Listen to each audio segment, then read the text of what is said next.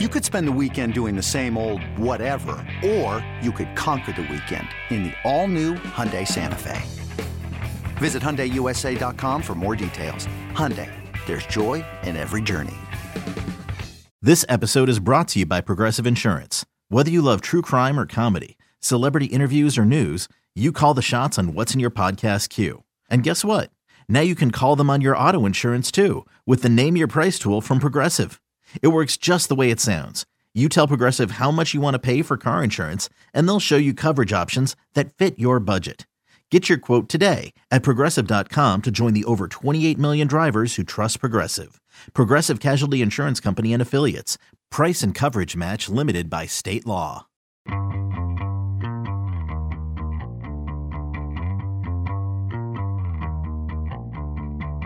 Hey everybody, this is Richard Deitch and welcome to the Sports Media Podcast. My producer is Patrick Antonetti. One guest this week, a guest that you are quite familiar with, certainly if you listen to this podcast. Chris Fowler is the lead play-by-play broadcaster for ESPN when it comes to their college football content. You've certainly heard him on championship games, as well as the college football playoff semifinals and the ABC Saturday game of the week. He's also ESPN's lead tennis caller, and you have heard his voice when it comes to the U.S. Open, Wimbledon, Australia, etc. His new assignment will be on ESPN's NFL team, the second NFL team behind the Buck Aikman team, where he will be working with Darren Orlovsky and Louis Riddick on the Monday Night Football doubleheader. We had a great conversation just on those topics, as well as a couple other things. Chris is he's long been a fan of global sports and the Olympics, and always an interesting guy to speak with. So Chris Fowler coming up on the Sports Media Podcast. All right, like I said, my guest really doesn't need much of an introduction. Chris Fowler has been one of the iconic voices for ESPN when it comes to play-by-play. You've heard him for years when it comes to their college football coverage, first on Game Day, and obviously now on the ABC Saturday night game with Kirk Herbstreit, as well as the college football playoffs. He is ESPN's lead tennis voice, and he has a very busy schedule coming up regarding the U.S. Open, as well as college football assignments, and then he will head to the NFL because he is part of the new Dan Orlovsky, Louis Riddick team. And with that, I am pleased to be joined by Chris Fowler of ESPN. Thank you, Richard. That's very kind of you. I appreciate that. Good to be with you. Yeah, it's been a little bit, Chris. I'm glad to catch up with you. Okay, so let's start with tennis. We'll obviously eventually, for people so that they're listening, we'll get into college football and we'll get into the NFL. But I don't know if I've ever asked you this, but what is the week before the U.S. Open like for you? Like, how's your preparation? Knowing you love tennis so much, you're probably watching the qualies, but like, what is the preparation for you for the U.S. Open? It's challenging. This is the time of year when I'm reminded how grateful I am to have this gig, because it's like the nexus of my two favorite sports, which are football and tennis, and both require preparation, very different kinds of preparation. Fortunately, when you call matches in tennis, your preparation is focused on two players. When I used to have to host the coverage, you think about that, it's 128 draw times 2, and you're looking at every plot line in the sport and who might emerge and all the dark horses and all the things that come into play as you approach a Grand Slam. My focus is different when you call matches, because I know I'm going to be calling people like Djokovic and Alcaraz and Swiatek and Coco Gauff, and the cast of characters you're concerned about is much smaller, makes preparation easier. But I'm watching Canada and Cincinnati. I've got the Tennis Channel on a lot here in the office as I do football stuff, because I enjoy watching tennis, and I have since I'm 10 years old. So it doesn't feel like work to prepare for the Open. One of the things, obviously, watching ESPN's coverage over the years, it's very, very clear that whether it's Chris Everett, one of the McEnroes, Darren Cahill, like name your analyst, they're within the sport. They know the players. They see the players. In many cases, sometimes they may even have involvement with the players. It's a conversation for another day. But I never really have a sense of like how often someone in your position interacts with players. Like, do you ever get, in the way like for your college football in the NFL, you would have production meetings with a coach or a player. Like, do you ever get a sit down with Djokovic or Alcaraz where you, Chris Fowler, can get to know them a little bit as opposed to just watching them on the court?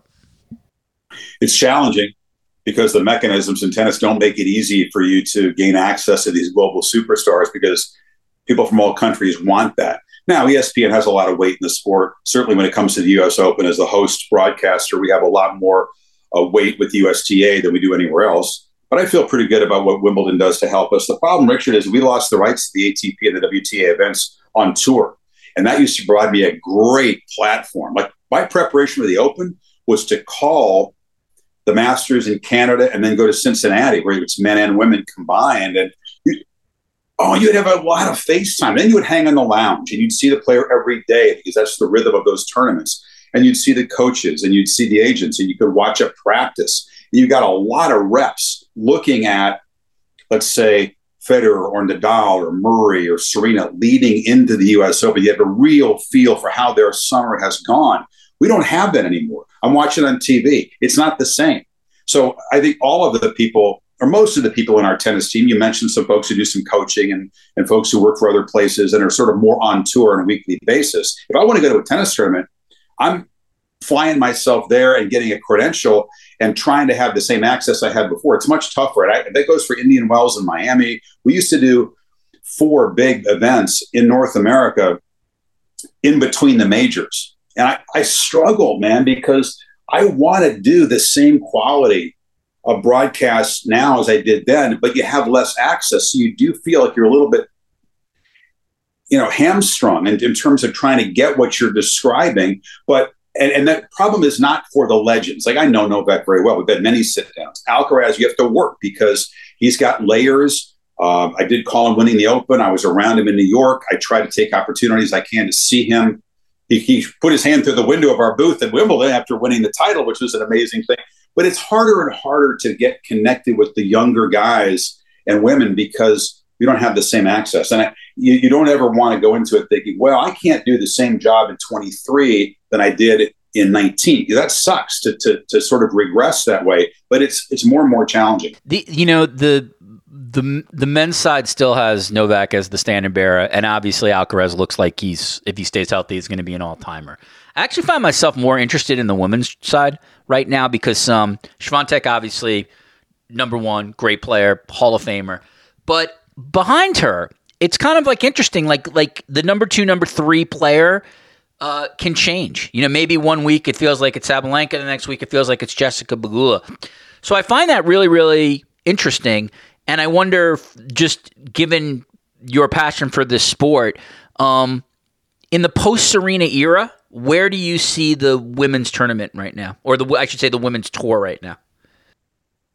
Yeah, maybe in an era when there is no dominant player. Swiatek looks like she's on course, but she's still got holes in her game. It doesn't translate to dominance on all surfaces. They were trying to build up the big 3 in women's tennis. I was promoted by the WTA and picked up by some of the media, when you add Rybakina and Sabalenka to her. But I don't think, and they've been consistent on tour, I don't think anybody out there really sees them as far superior or set apart because of players you mentioned. Pegula can win. You've got the really surprising winners of these Grand Slams where someone goes on a magical 7-match run and now they're a major winner. But how do they respond? How do they back it up? How do they stay healthy? And that's almost been the norm in women's tennis. You could, people breaking through and winning these titles, but then being unable to sustain it. You really see how hard it is to win consistently at the top of the game, how people like Serena and, of course, the legends on the men's side made it look easy. And it's so challenging and difficult to handle the wear and tear of the tour mentally and physically that few have been able to do it. Swiatek is the best positioned to be that person on the poster, but they don't really know who to put on the poster right now. You go to Wimbledon and, Coco Gauff is on the Wimbledon wall of fame there, along with, people like Martina and Billie Jean and Steffi. And she hasn't won a major yet. So you're looking for players to have the potential to break through. And I think Coco's central to this conversation because she's got the kind of talent that when you watch her play, the conversation quickly goes, how much can she do? How many can she win? And yet, she's sort of plateaued and tried to break through. And I think maybe doing that right now. So you're right. It's an interesting time. You show up never knowing what you're going to see on the day. And I think we go to the Open the same way. I mean, it's interesting to have. I mean, sometimes you say, well, a dozen can win it. And then someone who's not in the top 12 you would have thought of wins the tournament. You know, Rybakina and Andrusev, these people are not, they wouldn't have been top of mind at all. But they go on a run and there they are. And suddenly they're a major winner. And you find yourself in a very different position from what we've been in recent years, which is not documenting these legends, but introducing people to those who are lifting a trophy in a major, which is quite interesting. Yeah, Breakpoint has me, I think, secretly rooting for Ons Jabeur. I really would like to see her break there. She's just I think we would too. I mean, player. I think she's compelling. She's a pioneer, and she's got that sort of she's shown the human frailty of not quite being ready for the moment, which she's got in major finals, and then thinking that she's ready and having another opportunity, and just sort of getting in her own way, which I think is very compelling. And it's a very big part of tennis players' development and growth is to come through that. And I'm hoping she does. I think she's extremely likable, not just to the media, but to her peers, and obviously has a great story to tell. A couple more things in tennis real quick. You have had to, at times, call matches via a monitor. That is a challenge to me, especially given that, yeah, you laugh because it's true. You've been at these palaces, these tennis cathedrals live, so you're there, you get the feel of it, you get the smell of it, all, et cetera, et cetera, et cetera. And then you have to call a match up in a sterile room monitor.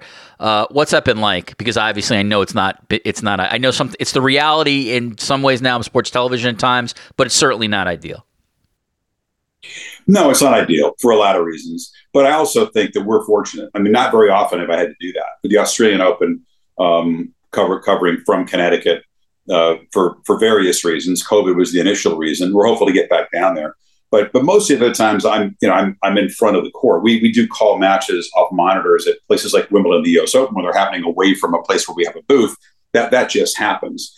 You make the best of it. I think it helps when you've been in those arenas a lot. Like we call matches from 16 time zones away at the Australian Open. I've been in Rod Laver Arena hundreds of times. I know what it feels like. I know I feel empathetic for broadcasters that haven't been to those places, and they're trying to look at a little screen and convey something to a viewer that's impossible to convey from long distance. There's just nothing like seeing tennis live and describing it.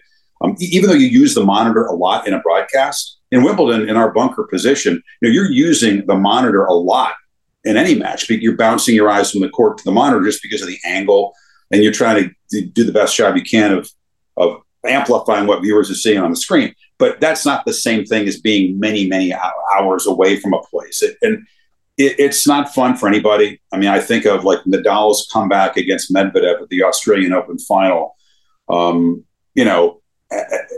2 sets down.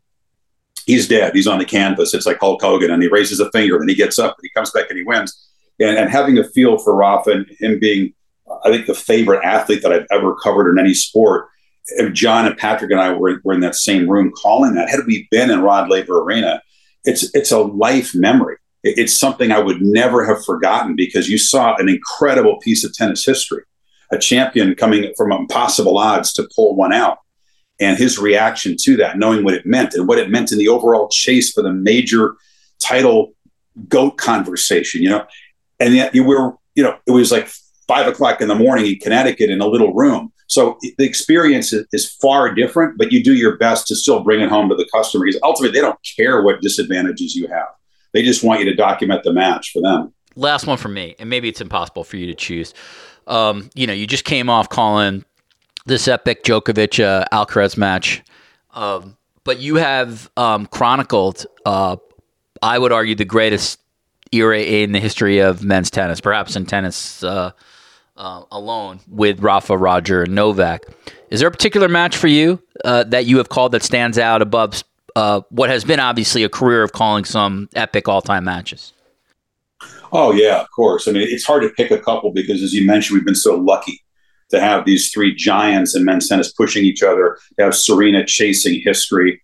I mean, there are incredibly memorable matches for different reasons. I mean, I'll never forget the Serena-Osaka U.S. Open final and all that went into that. That's a piece of the sport that will live forever in the hearts and minds of a lot of Serena fans. On the men's side, 5 hours and 53 minutes, Djokovic and Nadal turning each other inside out in Melbourne in an era when they wanted slower courts and longer matches. I think we'll never see anything like that again.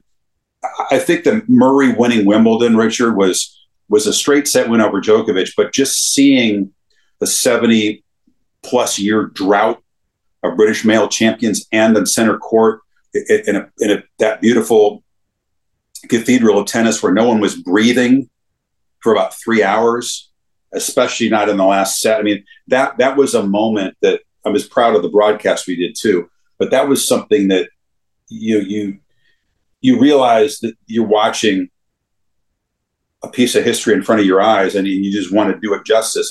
And I think the match you mentioned, I mean, I think had Djokovic won that Wimbledon final against Alcaraz, I think, okay, Novak's pushed again, but he came through. What you saw at Wimbledon this year was something very different.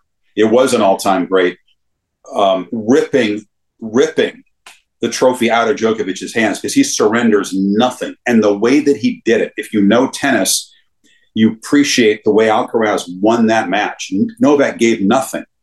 And the kid goes out and hits 6 first serves in the final game. Novak gets 6 returns in play. He chokes a drop shot, Alcaraz, in the first point of that game, plays another one in the second point. Nobody does that. And so you realize you're not just seeing an exciting match. You're seeing the confirmation of a young player's greatness. To beat Djokovic in that way at Wimbledon, he hadn't lost on that court 10 years. That outcome made the match more impactful, I think, than just what was going on, the high level of play over 5 sets, et cetera. We've seen Nadal and Federer, play some amazing matches. I've had a great privilege. When Djokovic saves 2 championship points and beats Roger at Wimbledon, those matches are unforgettable. It's hard to name 1 or 2, but I think what we just saw, because of what it meant, it was like Nadal Federer in 2008, where Rafa took away Roger's Wimbledon trophy on the spot there and ushered in something different in the sport. And I think Alcaraz's win, I can't wait to see what happens at the Open, but that was a moment.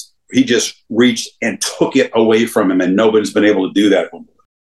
At Alma, we know the connection between you and your therapist matters. But if you're already feeling stressed and burnt out, the idea of trying to find a therapist you really connect with can be overwhelming. That's why Alma's focused on helping you find the right therapist for you. When you browse their online directory, you can filter your search based on the qualities that are most important to you. Then you can book a free 15-minute consultation call with any therapist you're interested in seeing, so you can get a feel for whether they're the right fit before you commit to a full-length session. Alma also makes it easy for mental health care providers to navigate insurance. That's why 95% of therapists in their directory accept insurance for sessions, so you can find care that's affordable without stressing about the paperwork. You want to talk to someone, but not just anyone. Alma is there to help you find the right fit. Visit helloalma.com/therapy60 to schedule a free consultation today. That's helloalma.com/therapy60. Let's segue to college football. At this point, you would absolutely have, I would think, your first couple of assignments. Is that the case? And if so, what are they? Yeah, I've never quite done anything like this. You say yes because the company asks you and it's important to them and it's a great opportunity and it's fun, but I've never done 3 big college football games within the U.S. Open framework. They're all 3 within the 2 weeks of the tournament. I've left to call games and come back. I've juggled the 2 sports. It's second nature now. It's still challenging, but you learn how to manage your time, but never 3 games. So Utah, Florida on August 31st is a Thursday night game in Salt Lake. It's a really compelling non-conference matchup. That's day 3 of the Open, right? The game is actually played day 4, but I will do Monday, Tuesday tennis, Wednesday travel, Thursday football, red eye, Friday tennis. Saturday, we get in position to call LSU Florida State, which is my favorite game of the opening weekend in Orlando on Sunday night in prime time. So out the Open for 2 more days to do that. Quickly back Monday through Friday at the Open. Men's semis are Friday. Saturday, they want us to do the Texas-Alabama game in Tuscaloosa, rematch of a great game a year ago. And so that's big enough to warrant missing the U.S. Open women's final. and going down to Tuscaloosa to call the game, hustling back immediately after the game to be in position for the men's final. So again, it's a blessing, but I'm not cocky enough to say that it isn't a daunting challenge to do all that stuff. So listen, this obviously, these are incredible assignments, great responsibilities that that you want to do. So it's not really a question of whether you want to do it. Of course you want to do it. That said, like, there has to be some kind of strategy that you're using in terms of preparation. So what is it for you? Do you like shut tennis down the 2 days or the night before the college football game? Or, as I know some broadcasters who are like you, who are versatile, who call multiple things within the same time period, do you do overall preparation of both at the same time, and you let your muscle memory as a broadcaster come through? How do you do it? You can't do it without doing it in advance. I've been preparing for those 3 football games already, especially the first 2. The first 2 that fall on a Thursday and a Sunday. So had conference calls with Utah players yesterday, way earlier than we normally would. I'm going to Gainesville, Florida, and Tallahassee in person on a little road trip with Holly Rowe to see practices, to talk to coaches and players, and do the kind of preparation that's really hard to do when you parachute in just before a game. I mean, no, there's no illusion. It's not ideal preparation for these football games to come in as late as we are. You want to get there normally, see a home team practice, get settled in, and then have plenty of time to talk to the road team when they get to town. We'll still be able to do most of those things, but you look at what Kirk Herbstreit's had to do, juggling all these assignments. We all know that you are cutting corners. There's no way around it. You can't deny that. You just have to be experienced enough to know how to use your time efficiently so that every minute is contributing to the show and it's not wasted. And you do learn that over time. I mean, I'm doing football during the U.S. Open every minute. I'm not calling a match. Okay. So I do 2 matches a day typically. You do a first match in between afternoon and evening. You hope there's a gap. I'm back in the bus with my football chart, or I'm on the phone with Nick Saban, or something's going on to get ready. So you have to compartmentalize to be able to pull it off. And it helps to have done it many years. You and Herbstreit have done the Saturday game now, I think, for 10 years. You and Kirk have worked together in some form or fashion for 28, including obviously College Game Day. It doesn't seem like a big leap to sort of make this assumption, but I would think if you have these kind of assignments in such a short amount of time, it has to help that you already have familiarity with your partner in the booth and familiarity with the production crew. Is that correct? Yeah, and familiarity and trust. Yeah, you think about that number, like you throw it out there, and I've quoted that many times, but that is mind blowing, dude. In terms of a college football partnership, I mean, somebody would have the stat. I don't know if there's a longer one. I don't think there is. I mean, you talk about broadcast partnerships, period, on like a national level. Yeah. I don't know. I mean, I don't really waste time wondering where that stands in the record books, but it's pretty amazing. Yeah. I mean, you think about the players we're covering. Their lifespan is 7 or 8 years shorter than what how we're working together. That's right. And it's a privilege. I mean, obviously, total trust between us. We know how each other thinks. We know how we're going to approach a game.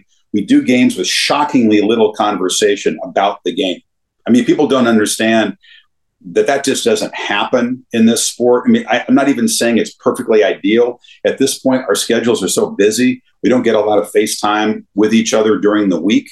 A lot of times, first time I see him, we'll show up in the bus as kickoff is approaching on Saturday evening. But it works because of what you said. When you have that many fall Saturdays together, and you know how each other sees the sport and sees the game and how he approaches his job, and he prepares like no one. So the trust I have with him, the finish your sentence kind of thing, doesn't mean it's always seamless. We have our moments where we step on each other, but that's going to happen no matter how many years you work together. It's just been so much fun and so comforting, and such a change from tennis. I love the variety of working with that stable of analysts you mentioned and others, and maybe doing matches 2 in a day with very different personalities. And they go to football, and it's basically the same guy all the time. So that contrast is really fun for me.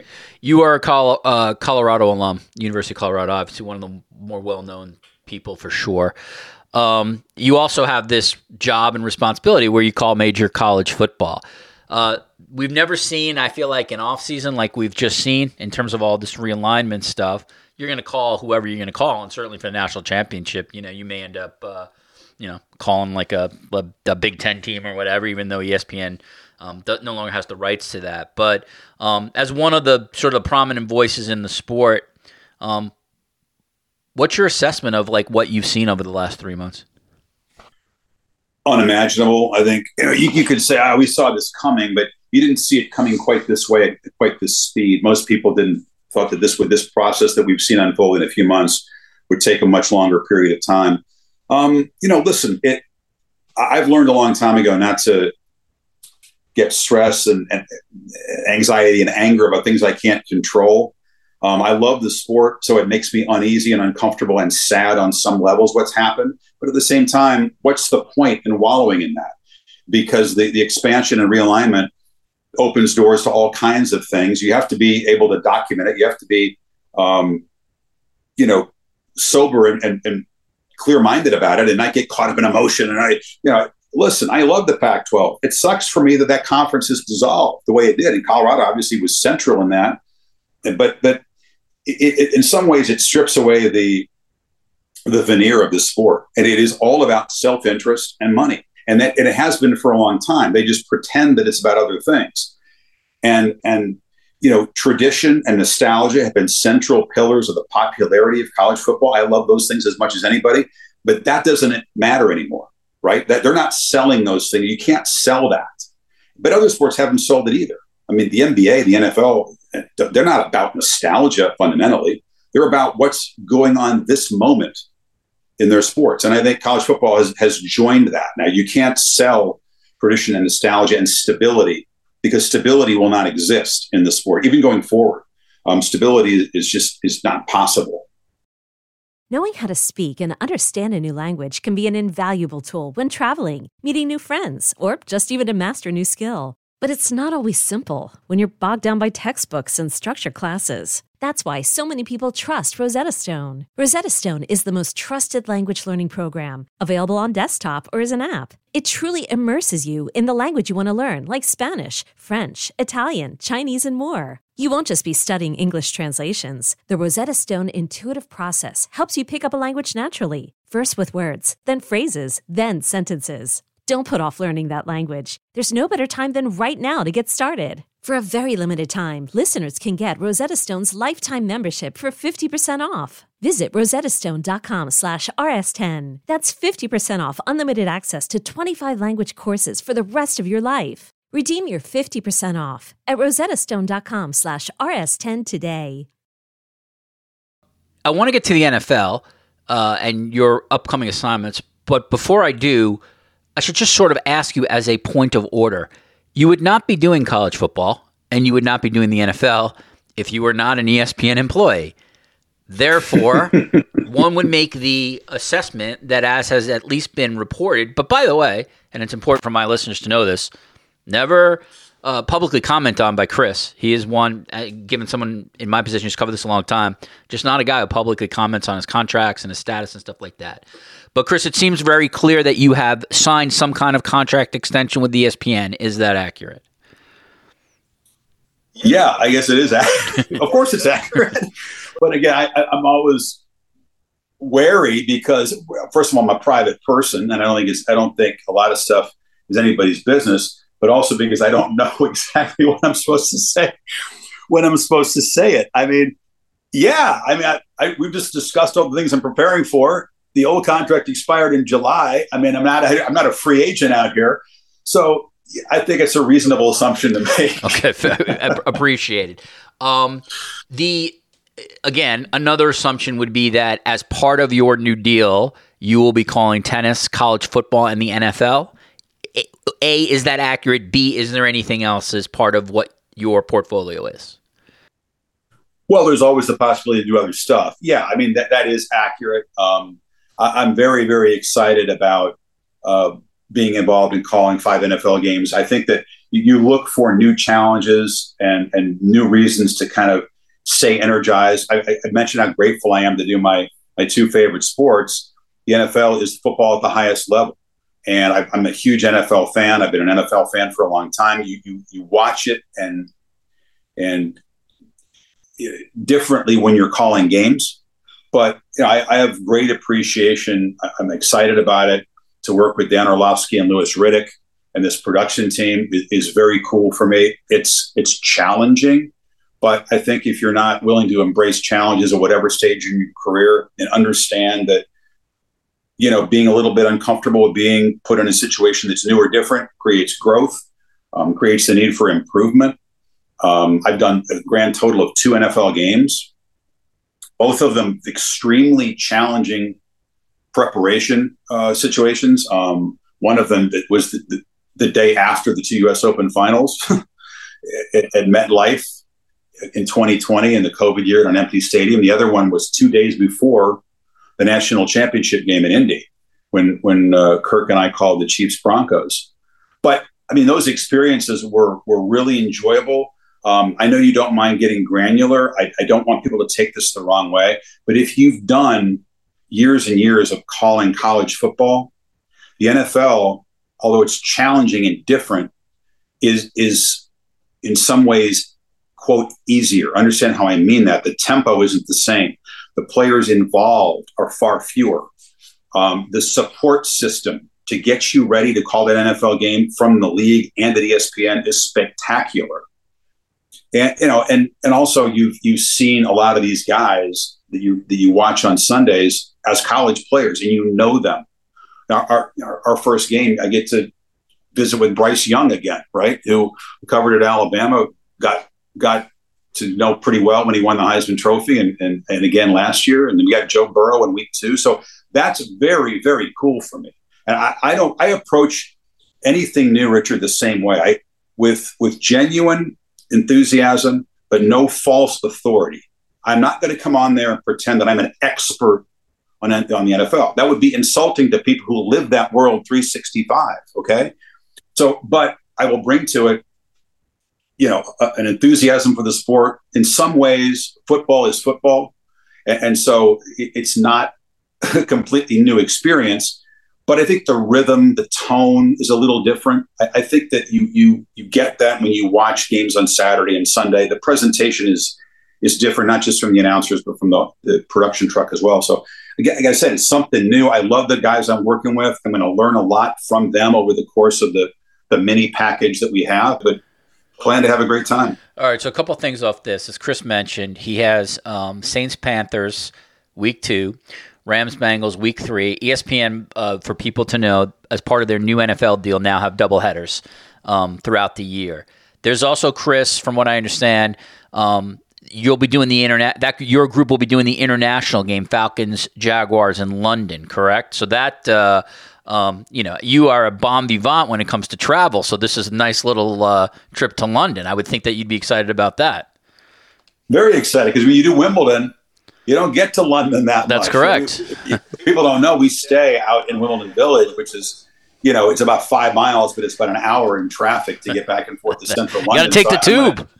I'm going to take London in, man. I'm excited for the game, but I'll get over there really early and hang out in the city. I think our entire crew, is excited. I've seen a lot of stuff at Wembley, from massive soccer games in the Champions League and European Championships and Premier League, and there's some great concerts there. I've seen the Yankees and Red Sox play a baseball game there before Wimbledon. So it'll be really, really neat to be in the booth and call an NFL game from that place. It may be too early for this, but do you know what you're doing week 18, which is another doubleheader, or do they not tell you that yet? The flex game, they don't know. Okay. We frankly, the last game of our package, and I think it's a similar situation for the main Monday booth with Joe and Troy. They're going to have some sort of impact on the playoff picture. Right. We don't know yet what that is. Okay. Yeah, that's the Chiefs Broncos games. We were lucky enough to do. Kansas City was battling for home field, the top seed, I think, in the AFC at that point. So there was something at stake there, and there will be again. But no, it's an interesting thing. You do a couple games, actually 3 of them pretty early. By October 1, they'll have done 3 of the games, and then we wait until we jump back into it in December, and then have that game in January. So it's it's my main thing is still college football. Let's be clear, very clear about that. But this is sort of a sidelight. It's just really a fun one. You mentioned that you really have enjoyed so far interacting with Darren Orlovsky and Louis Riddick. Can you give my listeners just a sense of like what that interaction has been? And have the three of you, not that you necessarily need to, but have the three of you called like a practice game, or is there a plan to call a practice game? No, it's hard to align the schedules to do that. And part of it is the preparation that I'm doing. And those guys are also very busy with studio responsibilities and all kinds of things preseason. So we won't call a practice game, but I feel really comfortable because those guys are a unit that have worked together. Yeah. And they live the sport 365, those two. Yeah, they do. And they have different sensibilities about it, right? They see it from different sides of the ball instinctively. They've meshed together. I think they're good buddies. No three-man booth works unless all three people check their ego to some degree and are unselfish. And those guys are not selfish. We've had very clear conversations. I've listened to what Steve Levy has done with them. I've liked the sound of those broadcasts. So I feel comfortable with that. Feel comfortable with the production team. We had a conversation, a meeting where Dan and I were in New York. Louis was on Zoom, but we talked about nuts and bolts. How is this going to work? What do you need from me? And I just expressed to them the same thing I tell a lot of folks I work with, Richard, that the collaborative part of this job is a joy for me. I've worked with hundreds of analysts in a dozen different sports, right? From X Games to all the ones we're talking about, to NASCAR, to other things that I've forgotten about. And I think that working with them, letting the audience see their expertise, their experience, helping them shine, that is a huge part of the joy of this for me, whether it's John McEnroe or Kirk or anybody else. And so these guys have a lot to offer. They are grinders in terms of preparation, massive respect for the way they show up in the booth, knowing as much about those two teams as anyone, including their own broadcasters and fans. So I have no doubt that they'll bring it and that this booth will sound really good. Hey, I'm Brett Podolsky, co-founder of The Farmer's Dog. We make fresh food for dogs. We started the company when we saw what a huge difference it made in my own dog, Jada, when she stopped eating ultra-processed kibble and started eating fresh, whole food. The Farmer's Dog food isn't fancy. It's just real food delivered to your door in pre-portioned packs. It's better for them and easier for you. Get 50% off your first box at thefarmersdog.com/podcast. That's thefarmersdog.com/podcast. And a couple more fun ones for me. Anybody that we would be surprised in your college football world, or maybe NFL world, but really college football, because that's obviously, you've done far more than that, who's a big tennis fan, that for whatever reason you just sort of like, I don't know, Kirby Smart comes up to you and he's like, hey, Chris, I'd love to talk to you about Jess Pegula's match last night at Charleston. Is there anybody like who that falls into? I don't think I've gotten a question of that depth about tennis. Right. You'd be surprised how many football coaches are huge tennis fans. I mean, some of them are just fans of the event. I remember talking to the late Mike Leach, who I was pretty close to, about Wimbledon, and they're fascinated by this global traveling circus because it's so different from life in the sport where they've made their lives. But Saban's a tennis fan. I've talked in the middle of football situations about Wimbledon, and sometimes they're drawn to the personalities of the greats. How did Federer, Nadal, Djokovic stay so hungry when they'd achieved so much? That's a particular interest to Saban, and you see why, right? He's constantly trying to motivate high achievers. And so he was picking my brain about how those guys and how Serena, when you're the most accomplished and you're still the hungriest, like how does that happen? That's not human nature. So a lot of coaches will say, now my wife is a big tennis fan. Like, they don't want to admit that they're tennis fans, but I'm asking for my wife now. Listen, sure you are. And then they might ask something about a women's tennis match or something. Yeah, that's funny. It's fun. Yeah. There's crossover, and because not many people in tennis are that big of college football. Well, that was going to be my next question. My thought would be one of the few people maybe who, just because I happen to know him a little bit, who may have come up to you and chatted with you, somebody like Andy Roddick, who I know was a huge college football fan, who would want to talk about that. But I don't know if there's any, I would always think of the American. Andy Roddick, Marty Fish was there you go. Sports. John Isner went to Georgia. Oh, Georgia guy, so right. We've had a lot to talk about in recent years. He's very dialed into the Bulldogs. Yeah. It probably works the other way. All right, we'll finish up on a couple more fun ones here. One of the things that I know, Chris, that you have, throughout the course of your entire life, you've been an Olympics junkie. I think we've actually talked about this even just sort of, offline, as they say. You love the Olympics. You're someone who'll watch track and field. You'll watch steeplechase. You're one of these, Jim McKay hardcore Olympic. Let's not get carried away about steeplechase. I don't even not steeplechase. What was I thinking of? I agree with your point, but that's yeah. Oh, well, we'll stick to hurdles then. But the reality is, working at ESPN, unless you were doing like sort of the Jeremy Schaap position, where like they'll fly somebody over to sort of be the ESPN reporter for 3 weeks, you're not going to get to cover an Olympics. And even though you have had like one of these 99.9% careers in terms of calling some of the most iconic sporting events, I don't know. Are you wistful a little bit of the reality of that? Like, the reality is, unless something changes, you may not call an Olympic Games during your broadcasting career. Yeah, I'm wistful is a good word. I mean, I don't focus on it because, again, I can't control it. There's nothing, and I would be an idiot to be regretful about the career that I have. But yeah, I do love the Olympics. And in 1974, when the Israeli athlete tragedy unfolded, and I'm watching Jim McKay handle 72, that. Right, yeah. Yeah, I'm sorry, 72. Yeah, right. I was transfixed. I was 9 years old. That was one of the first times when I thought, wow, what an amazing job that would be. And so you sort of get in your mind that hosting the Olympics is what you'd love to do someday, because Jim did it with an incredible humanity.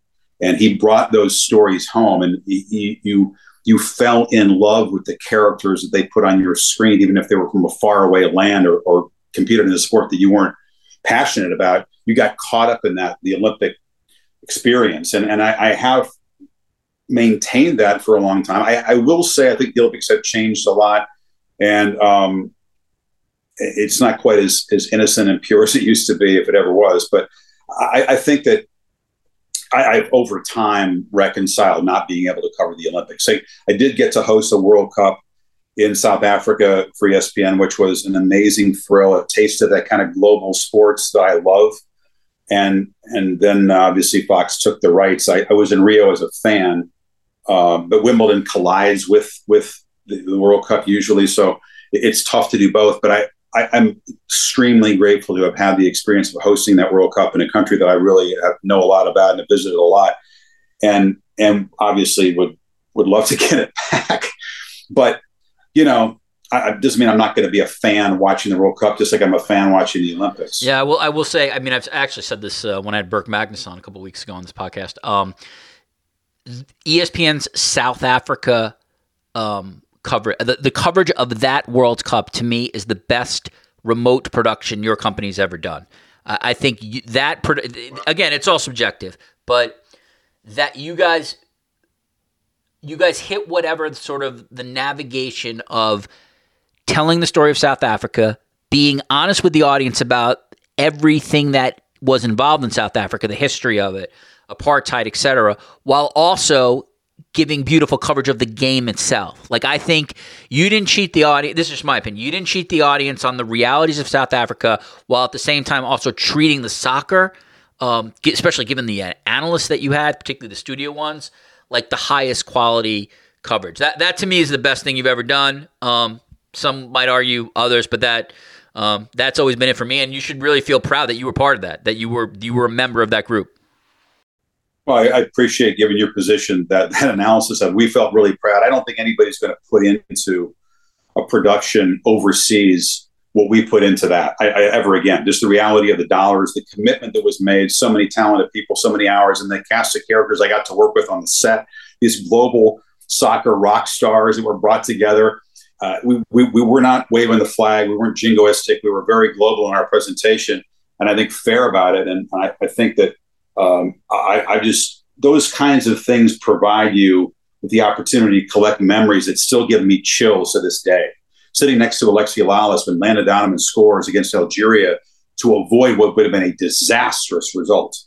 And instead of not going through, they win the group in one swing of the foot. I'm getting chills right now talking about it, because it's, Alexi was almost in tears.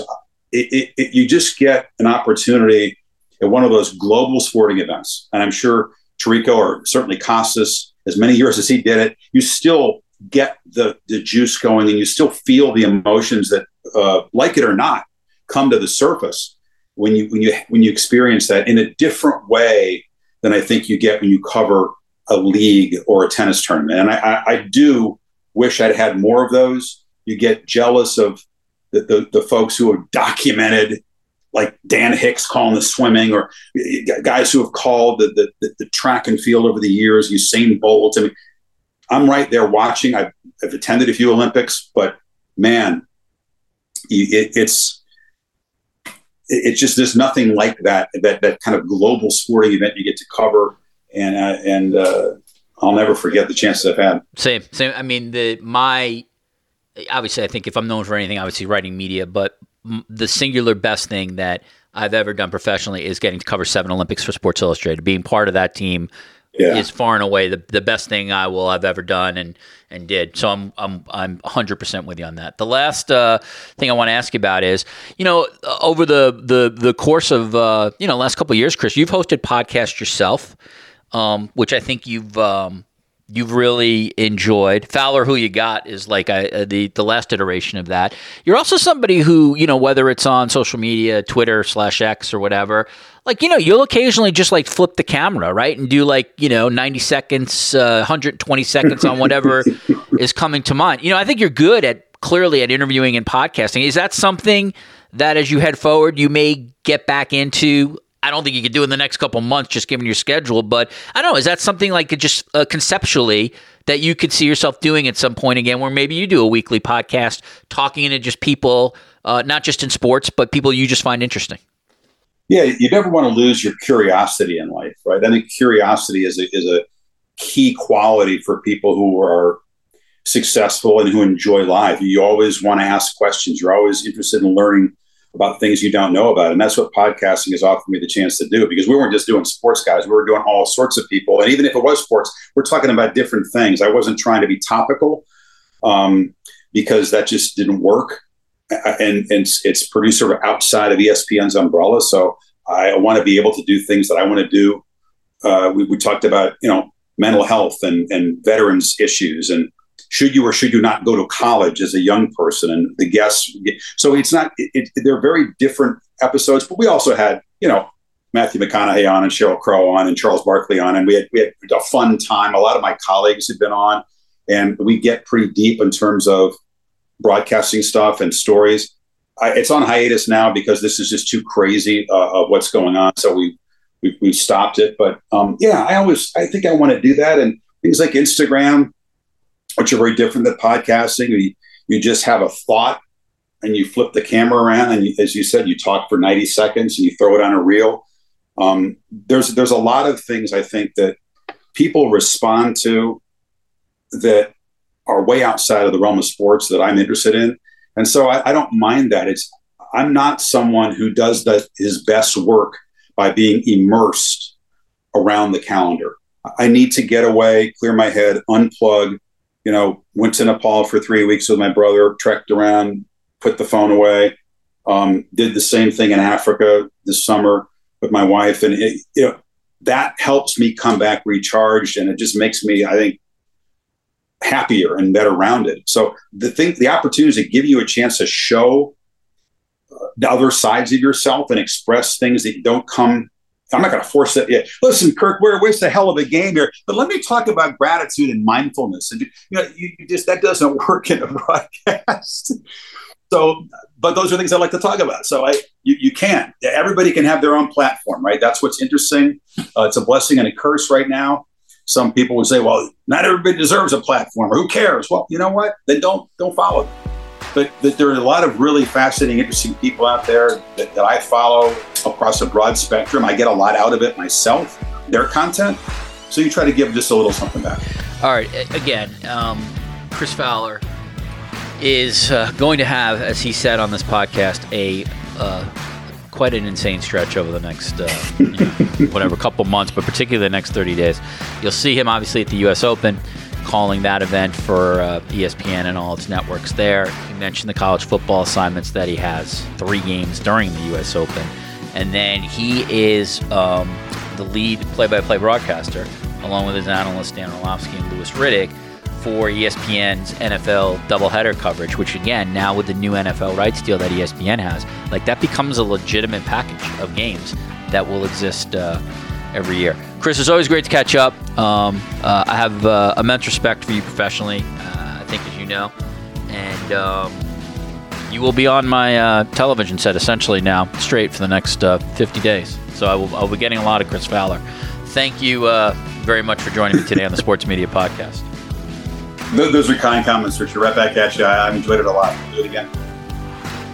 All right, back in the studio. My thanks to Chris Fowler for giving me his time and insight. I enjoyed that conversation a lot. If you like this kind of stuff, leave us a 5-star review and a nice note. That's how this podcast continues. The prior podcast was Mark Spears, the outstanding NBA writer for Manscaped/ESPN. ESPN president of content Burke Magnus was a guest on this podcast last week, and that did some serious numbers, and I think you'll be interested in that conversation. Had Men in Blazers founder Roger Bennett, podcaster Sam Mewis, U.S. national team midfielder Sam Mewis, and the Athletics' Rustin Dodd. They were guests last week as well. Stu Mandel on the television media rights in college football, if you're into college football. Had Becky Lynch, the WWE star, ESPN's Andrea Carter, and Taylor Twellman came on to talk about Leo Messi making a difference in Miami. Again, should be some stuff that you'll appreciate. Want to thank Patrick Antonetti for all his hard work. Want to thank everybody at Odyssey for their support, and thank you for listening. We'll see you soon on the Sports Media Podcast.